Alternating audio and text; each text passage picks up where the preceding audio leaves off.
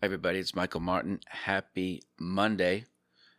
I got a lot of good feedback past couple weeks, and I've been a little lackadaisical in getting to like reader emails, so to speak. So I'm going to spend some time and giving props to the folks who are taking the time to reach out. And one was, when do you know to increase your position size? And so there's a couple of ways to do it. There's not a definitive answer, which is probably no surprise to you. One would be just like if you're using constant risk, like a constant percentage, you'll get bigger if you take your account from, say, 100K to 500K and you're trading a 1% risk unit. Obviously, you can do the math. You'll have more contracts, you might have more shares, but the risk itself is constant as a percentage of your overall capital. And I think what the question was getting at is, when do you go bigger than that? Like, when do you know to go 1.5 or 1.25 or maybe even to 2% risk units? And so now your risk unit is growing at a greater pace than your capital might be growing. And that is a discretionary decision that sometimes comes to play, in some of the markets that we've come through the past couple of weeks, months, where things are making historic highs. You might have anywhere between, if you're normally 30 to 40% accuracy, you might be somewhere between 40 and 80% accuracy in these markets. If you're a short-term trader and you look at overbought, oversold stuff, you might normally have a more accurate model. But what I've seen is that the more accurate models have lower win to loss ratios in terms of the size of the wins. Not always, but oftentimes they are, because they tend to be more short term. They're more in and out, swing trading, that kind of stuff. So then the question becomes, if you're going to increase the risk, do you add it all at once and do you remove it all at once? Because, then you're looking at you always have randomness, right? So we're looking at, good timing, bad timing, good luck, bad luck. And then we're just looking at a system that has been back tested at the portfolio level, which means not one name at a time. You'd be looking at running several hundred stocks that might be on your wish list through the simulator at the same time over at least 10 years of data, so that this way you can kind of see what's the impact on your equity when everything's gyrating in the marketplace.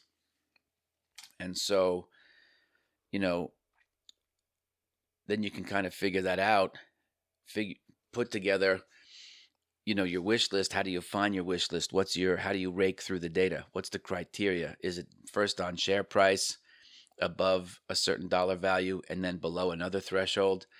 And then do you confirm it and look for stuff that has, tens of millions of shares traded? So you have to come up with your wish list first, and then your wish list, or at least what you're watching, which is hard, right? It's hard to do all that by hand. So the computer helps you go through all that. And then you have to figure, okay, when is the system really, really grooving, so that you know when to put that on. As a discretionary decision, it's kind of hard because you can kind of, maybe not everybody, but when I was just starting out, I could kind of see what I wanted to see. And I could call something a winning streak when it could have been just a week of random good luck. So to me, it makes a lot of sense to have a criteria that you use to determine, when do you increase your size? What do you need to see in terms of the frequency of wins? What are you looking for, perhaps between what your average wins are to your average losses, right? And if you're stopping out at the constant amount, aside from times where you might take something home and from time to time, like once or twice a year, the market jumps a stop, your average loss should be close to your big loss in a lot of ways. There might be a few outliers if you're looking at 10, 20 years worth of data, But if you're doing it very religiously, then you're going to see a gigantic cluster of systematized losses right around what your bet size is, and that works for you.